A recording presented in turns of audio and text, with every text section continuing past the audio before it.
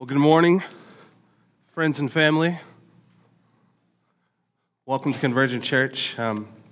Just want to start by saying just a happy and blessed Mother's Day to all the moms in the audience today.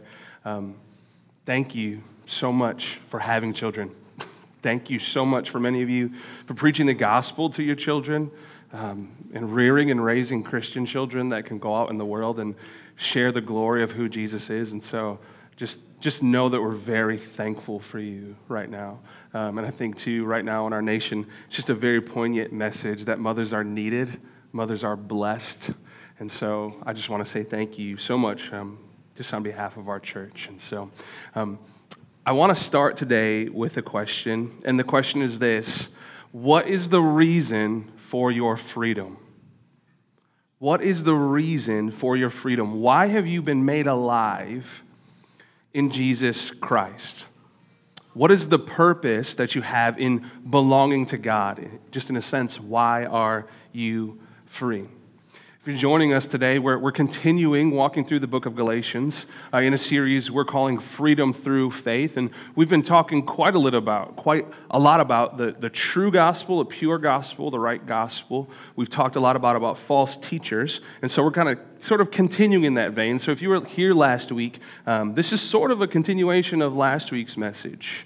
But we talked about false teachers last week who came into the church and began to challenge the right and true gospel, the gospel of grace, the gospel of unmerited favor, the gospel that brings us freedom from works, the gospel that calls dead men to be alive through the simple mercy of God, and ultimately a Christ-centered gospel and not a man-centered gospel. That's been our focus, and that is Paul's focus as well in this book. So in writing to the church of Galatia, Paul is really desiring that this small church, this network of churches, live in the freedom that the gospel provides. That they live in the freedom that the gospel brings. But Paul continually encounters opposition to this gospel. And he begins this next portion of Scripture with an argument for the gospel by confirming his authority as an apostle. His authority to preach the right and true gospel. And so our first point today is this. We're going to be speaking about the freedom of Christian authority. The freedom of Christian authority. Turn to Galatians 1. Today, we are going to be talking about chapters 1, verses 11 through... It's a good question. Where are we ending today? I don't know. We'll end when we get there. So, we're starting at 11. That's where we're starting for sure. So it says this. Verse 11, "For I would have you know, brothers, that the gospel that was preached by me is not man's gospel. For I did not receive it from any man, nor was I taught it, but I received it through a revelation of Jesus Christ." Paul is defending his title and designation as an apostle. And many of us have heard that word, apostle. A lot of us have heard it before, but I would reckon that most of us probably don't know what it means. I know for a long time, I've been a Christian for about 12 years, 13 years. And I know for a long time, the term apostle was not something that I knew. To me, it was sort of synonymous with disciple or Christ follower or walker in the way, whatever else you would call a Christian. So what is an apostle? An apostle is a title of special designation among the family of God, the church. And it has basically three main qualifiers, and they are this. An apostle needs to have witnessed and received revelation from the resurrected Jesus Christ. So they need to have witnessed Jesus after he had risen from the dead and was resurrected and received teaching from him. Number two, these people were chosen specifically by the Holy Spirit. When Jesus chose his apostles, he went and he prayed. He sought the Holy Spirit, and the Holy Spirit showed him who he should choose. And number three, these men could perform very miraculous signs and wonders, specifically healing and casting out demons. And Paul begins this week by saying, "For I would have you know, brothers, that the gospel that was preached by me is not man's gospel. For I did not receive it from any man, nor was I taught it, but I received it through a revelation of Jesus Christ. He's speaking about his apostleship. So let's take a look at Paul's authority. That word apostle, in a very broad term, means sent one. It can be used interchangeably. You have this high title of apostle that was given to specific men, but there's also a broad term in which it's used that just means simply sent one. That title of designation were those few individuals that were sent out directly by the resurrected Jesus to give witness to who Jesus was and what he has done. And Jesus actually names these special men in Matthew 10, verse 2. It says this. It says, the names of the 12 apostles are these. First, Simon, who is called Peter, and Andrew, his brother, James, the son of Zebedee, and John, his brother, Philip and Bartholomew, Thomas and Matthew, the tax collector, James, the son of Alphaeus and Thaddeus, Simon the zealot, and Judas Iscariot, who would betray him. 12 men chosen by the Holy Spirit to follow Jesus and give the initial testimony of who Jesus was and what he had done. But most notably, there's a name that we don't find on this list. We do not see Paul's name on this initial list. And so one of the things these false teachers were doing as they were coming into the church is they were sort of condemning and outing Paul as not being a true apostle because his name was not found in this initial 12 men. These false teachers who had come to distort the gospel, to pervert the gospel, as I preached last week, they decided that since they couldn't simply disprove the message of the gospel, they couldn't say that that was false, then what they would do is they would attack the man. If they could not disprove the gospel, then they would disprove Paul. And they challenged his authority as not being one of the original 12 apostles. And so Paul goes about, and you'll see it throughout this letter, he goes about showing that he is in fact an apostle and has the authority that comes with it. Now, why is it important that the church understand what an apostle is? Why does this even matter? A lot of people will say in church, it doesn't matter what your title is, it doesn't matter what you're called, you're just a Christian and that's enough. But why does it matter that we know the designation of apostle and the authority that it holds? Well, first of all, these apostles were the chosen shepherds under the good and great shepherd who was Jesus. And these men acted as gatekeepers and guides and protectors and teachers for the early church. And as I said, they were eyewitnesses to Jesus' resurrection. They were eyewitnesses to the full story of the gospel. And in speaking to the Ephesian church, this is a different letter, but in speaking to the Ephesians, Paul says this about the apostles. This is Ephesians 2:19-20. He says this, so then you are no longer strangers and aliens, but you are fellow citizens with the saints and members of the household of God. And listen to this, built on the foundation of the apostles and prophets, Christ Jesus himself being the cornerstone. Now, I'm not a super handy person, but I know a little bit about building a foundation. I mean, I was a kid and I had Legos, right? So I get the idea. But if you think about the church, God's family as a house, Paul says here that the first stone laid in the foundation of the church is Jesus. He is the cornerstone of the church. The Bible also calls him the firstborn among the dead. He is the right and true rock upon which the church is built. He's tested, he's true, he's strong, he will not fail, he does not change. And so he doesn't shift like men do.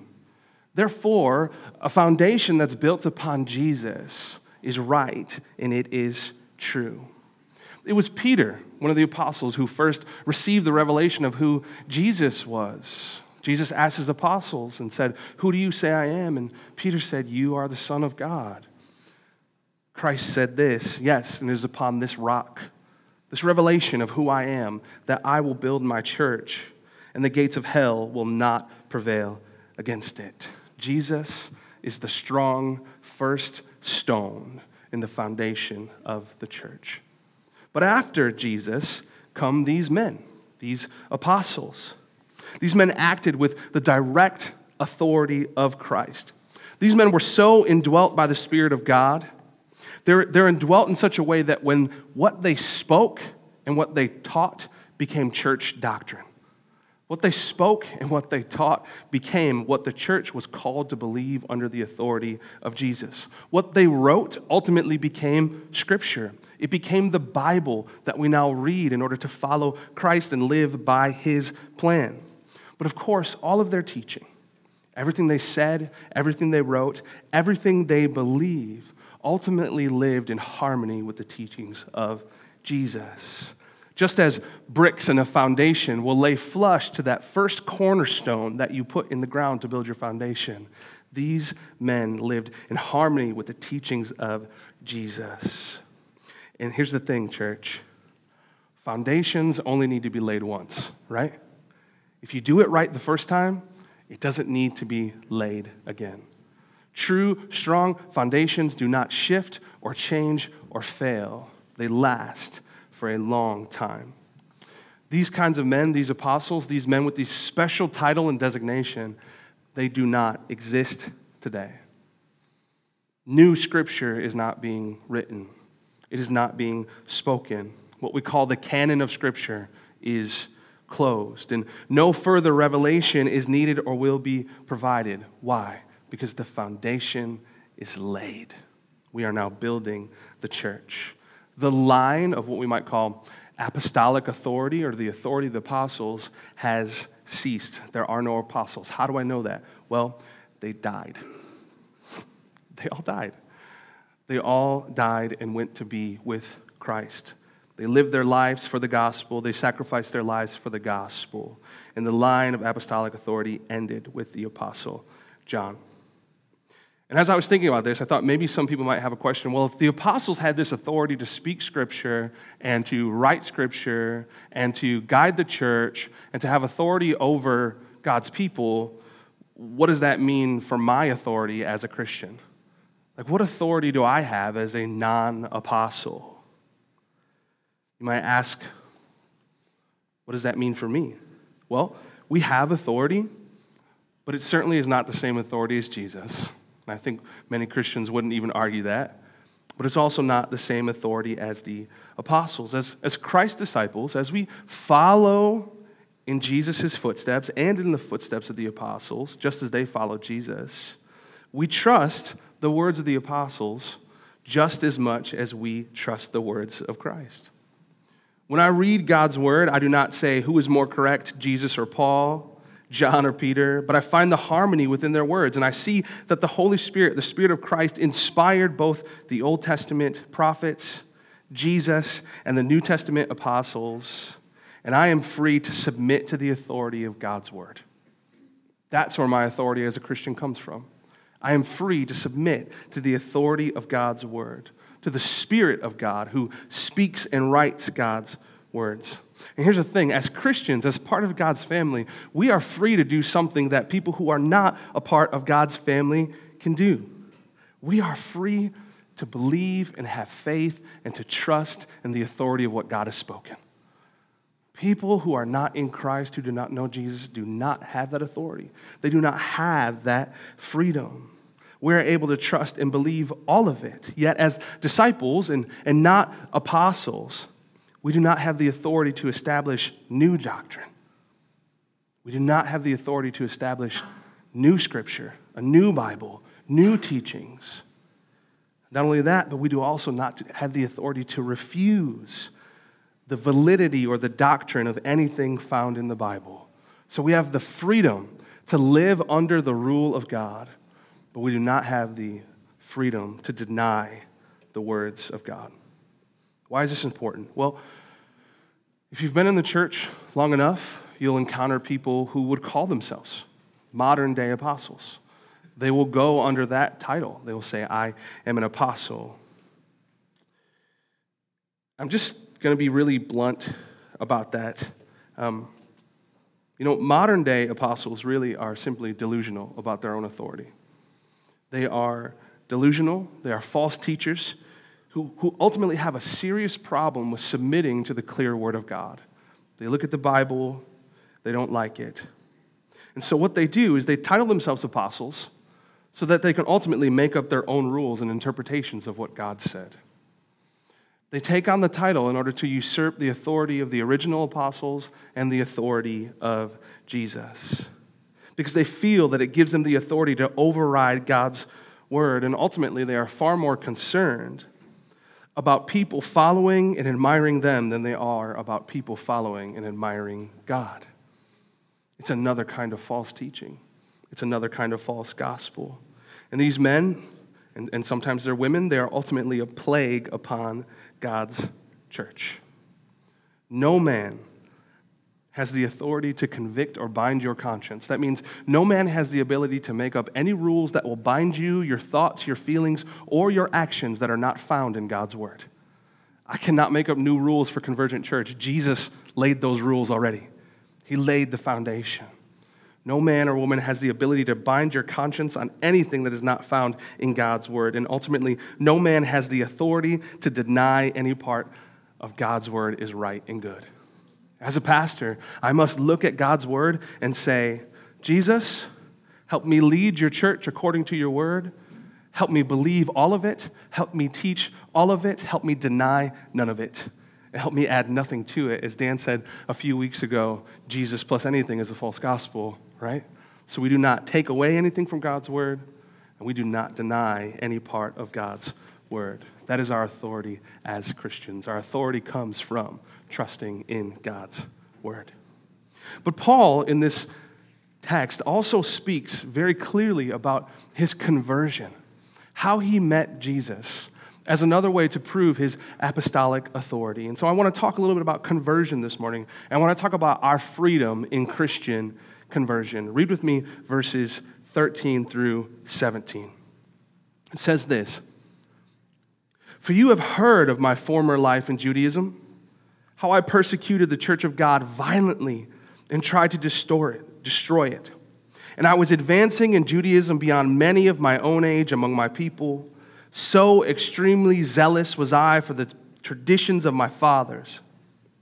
But he who had set me apart before I was born, and who called me by his grace, was pleased to reveal his Son to me, in order that I might preach him among the Gentiles. I did not immediately consult with anyone, nor did I go up to Jerusalem to those who were apostles before me, but I went away to Arabia and returned again to Damascus." So now, Paul continues to establish his apostolic authority by talking about how he was converted from a Jew who was persecuting the church to an apostle who was following Jesus. He had already told us that the gospel that he preached was not concocted by man, but was given to him directly from the Lord Jesus Christ. And here we have Paul's account of what happened. And Paul says two very important things that we need to latch on to. First, he says that he persecuted the church violently, attempting to destroy it. This is Paul's old life. Paul would go from house to house in the city of Jerusalem looking for Christians and turning them over to the Jewish authorities, the high priests, who were the same people who committed Jesus to death by crucifixion. And this is Paul's account of his own actions. He was a persecutor of the church. We actually have a fuller view of what this looks like in the book of Acts. Acts 26, starting with verse 9, says this,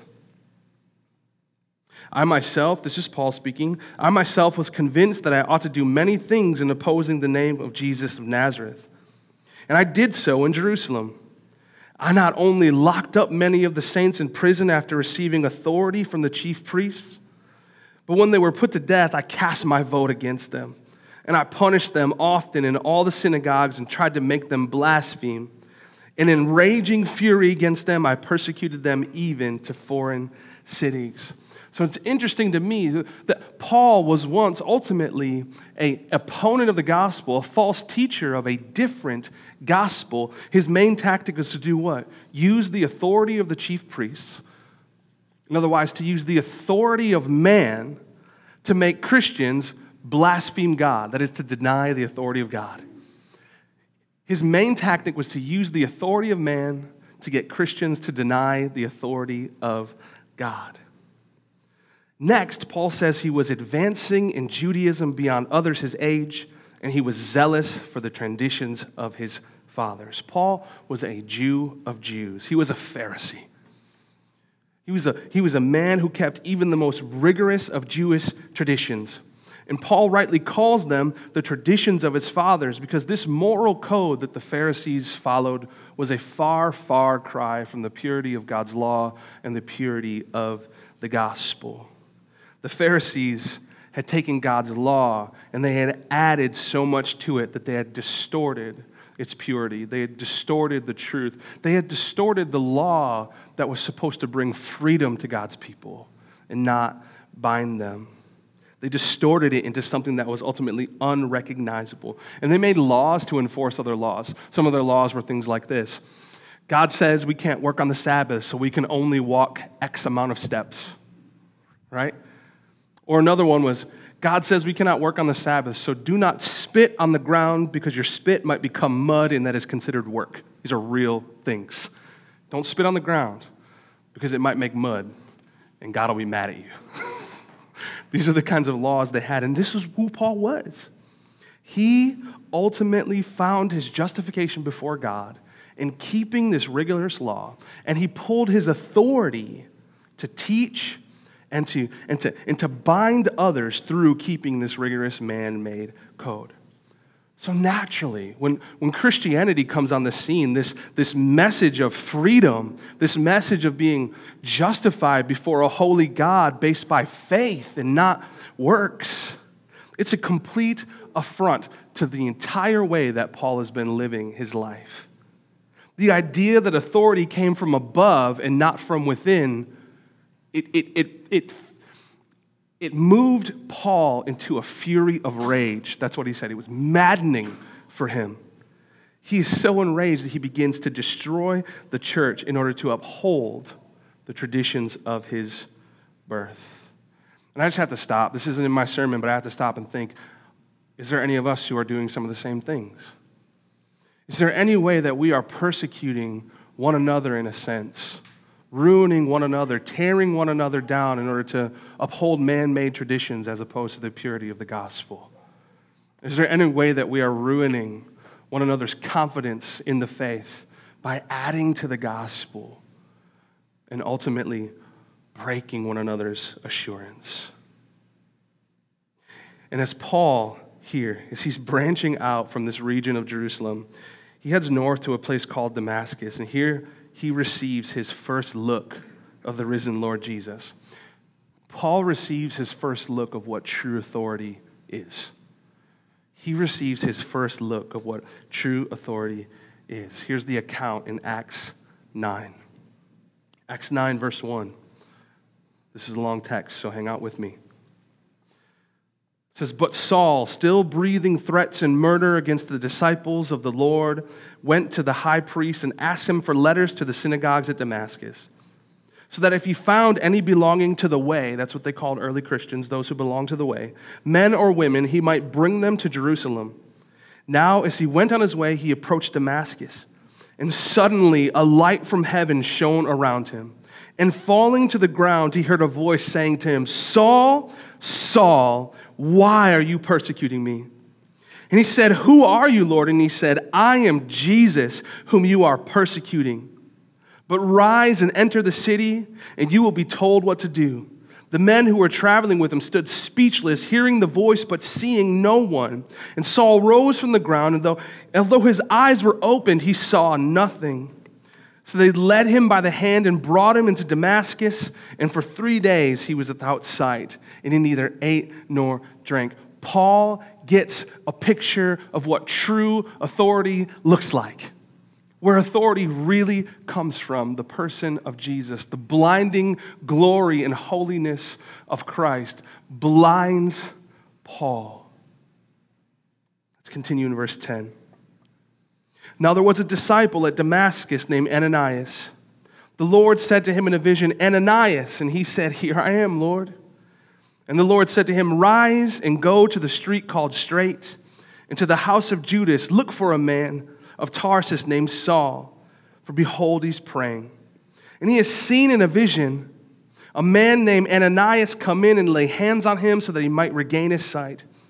But Ananias answered, Lord, I have heard from many about this man, how much evil he has done to your saints at Jerusalem. And here he has authority from the chief priest to bind all who call on your name. But the Lord said to him, Go, for he is a chosen instrument of mine to carry my name before the Gentiles and kings and the children of Israel. For I will show him how much he must suffer for the sake of my name.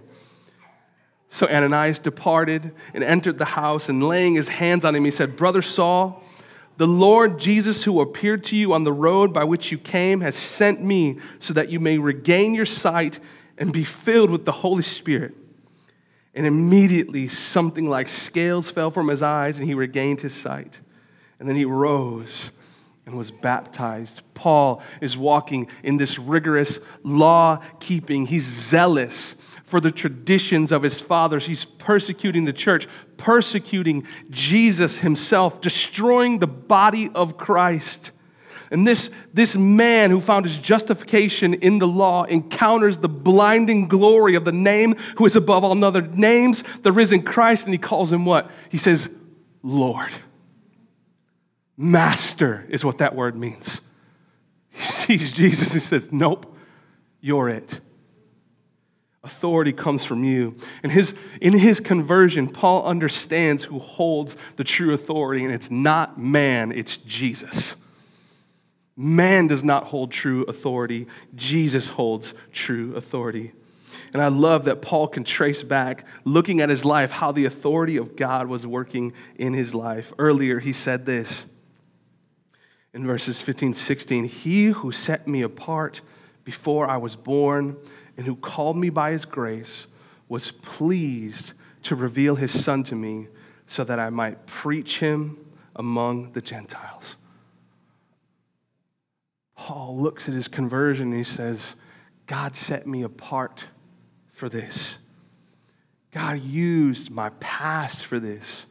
God used my sins for this, used my evil for this, so that Jesus would be revealed to me. Paul was made an apostle with a special mission to preach the good news of Jesus Christ among those who did not know Jesus, just as Paul had not known Jesus. And he says that after this, he didn't go up to meet with the apostles, but instead he preached this gospel on his own for 3 years before meeting any of the other apostles. These false teachers came into the church and they wanted to make Paul out to be a second-hand observer of the ministry of Jesus and not a first-hand witness to the resurrected glory of Jesus. And hear me, church, false teachers want to do the same thing to you. They want to pull you so far away from the gospel that you become a second-hand observer of what God is doing in your life, God is doing in Owasso, God is doing in the people around you. They want to distort the gospel so you simply observe instead of walk in it as a witness to what God is doing around you. They want you to slow down. They want you to focus on yourself. They don't want you to see the blinding glory of Jesus.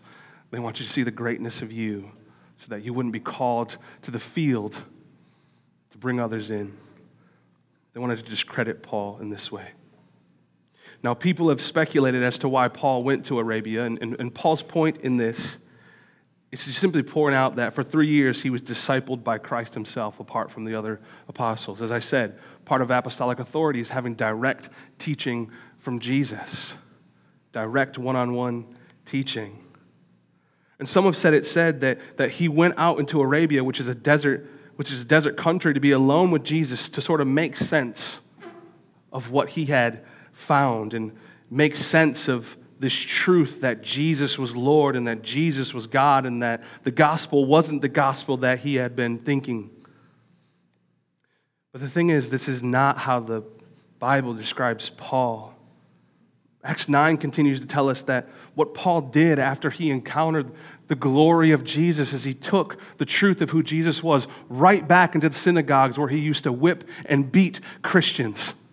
He took the truth right back there and he began to preach the reality that Jesus is God, that Jesus is the Messiah, that Jesus saves. And it says he confounded the Jews with it. He confounded them with it. Paul's conversion is so radical that he goes from tearing the church down to building the church up. He was once making a mockery of Christ, and now he's magnifying Christ's name. He goes from false teacher to gospel advocate like that. It's beautiful. Church, I want you to think about your own conversion. I want you to think about the day you came face to face with who Jesus was. The day you came face to face with the authority of God, the glory of God, the day that you knew you were a sinner and that God was the rescuer. The day you knew that you were powerless and that Jesus held all the power. The day that Jesus called you out of the darkness of your blindness and into the light of his kingdom. The day that you knew Jesus was the answer. How did you respond? How did you respond to who Jesus was? Did you respond as some who say Paul did, that he sort of went out to be alone with God and make sense of his newfound freedom and this good news that was preached to you? Did you get quiet with God and try to wrap your mind around what it meant to be God's child, to live for Jesus, to be a part of his kingdom? Or are you like others who took the name of Jesus to the streets and confounded your friends with it and aggravated your family with it and pestered your coworkers with it? How did you respond? Think back. Here's the good news, church. No matter how you responded to the gospel proclamation, whether it was quiet or loud, secretive or wide open, regardless of how you responded to the gospel, Paul tells us the reason why you responded to the gospel, which is far more important than to how you responded. The reason why you responded to the gospel. Paul says, God set me apart before I was born. Church, I need you to hear this. Christ set you apart before you were born. God was pleased to show you Jesus. And because of God's grace, you've been made free. You've been given freedom to respond favorably to the good news when others have not been given that. You've been made free to respond both in deep introspection and outward and upward exaltation of who God is, and to live under the banner of God's authority, his good and his kind authority, while others still blaspheme and mock God. Why is it? Why are you free and others not free yet? Why are you a Christian when others are not a Christian? Well, read with me the reason. The reason you now love and enjoy God's authority over you and no longer rebel against his word. The reason your eyes are opened, as Paul's were, to the shining glory of Jesus. Here's our last point. Here's the reason for Christian freedom. This is it. The reason for Christian freedom. Let's continue on, verses 18. Then after 3 years, I went up to Jerusalem to visit Cephas, which is Peter, and remained with him 15 days. But I saw none of the other apostles except James, the Lord's brother. And what I'm writing to you, before God, I do not lie.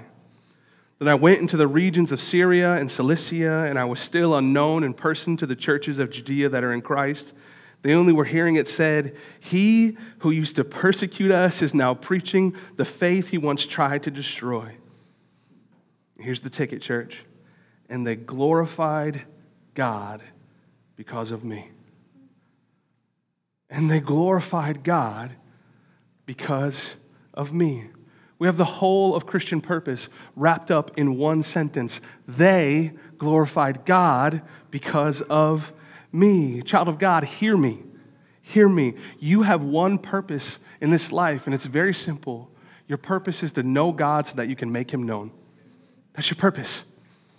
You have a purpose, and that is to know God in order to make him known. There really just isn't anything else to the Christian life.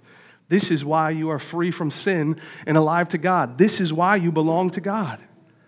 Just as Paul said, he who had set me apart before I was born and who called me by his grace was pleased to reveal his son to me in order that I might preach him among the Gentiles. The Gentiles were those who did not know God. That word preach means to proclaim. It means to herald. It means to make known. It's like a news cry around the corner saying, Jesus is come. Be reconciled unto him. That's what it means to preach. You might put it this way. God set me apart before I was born and called me by his grace and revealed Jesus to me so that I might preach Christ among the nurses and Christ among the photographers and Christ among the teachers and Christ among the horse trainers and Christ among the businessmen and Christ among the homeschool moms and Christ for all. This is what it is to be a Christian. That we would preach Christ among all those who do not confess the authority of God and revel in his glory.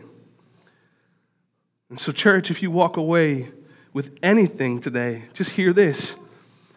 You are free for this. You have authority for this.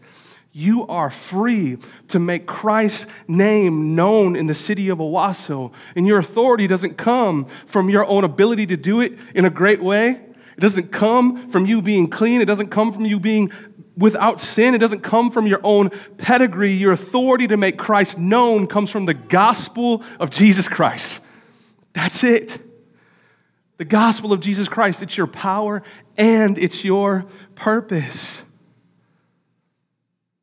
Because in a sense, church, we're all apostles, aren't we?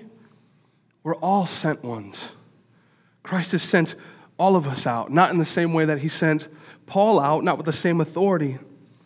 But we have all been given authority and purpose. And as Jesus said in Matthew 5:16, he said, let your light shine before others so that they may see your good works and give glory to your Father who is in heaven. Church, you are free to make Christ known. And I would also say this, you are free to make Christ known knowing this. If God can save Paul, God can save anyone you preach the gospel to. You are free for this. You are a child of God for this. Go in the confidence that the gospel provides, that God has called them, God knows them, and God is simply waiting for us to go out into the field of Owasso, preach the gospel to them, that they might glorify God because of us. Let's pray. Lord, you're so good. God, I can't believe that I'm a child of God. Lord, I can't believe that a sinner like me, Lord, a man who constantly makes mistakes, a man who constantly runs against you, Lord, who kicks against the goads, Lord, a man who's has such a desire to build up the church, but sometimes finds himself tearing it down, Lord. Somehow, in your grace, you have made me yours. And Lord, I just can't believe it. My heart overflows with thanks, Lord. Lord, here's my simple desire for your church, Lord, and Convergent Church is your church. Here's my simple desire, Lord, that those who live in the city of Owasso would glorify you because of us. Lord, and not because we're great, Lord, but because we're desperate sinners who have been shown the light of Jesus Christ. And in your grace, you've called us to respond. So, Lord, now in faith we go. Lord, now in faith we sing. Now in faith we preach. Now in faith we proclaim, knowing, Lord, that you will have your glory if we would simply speak. Lord, we love you. In Jesus' name.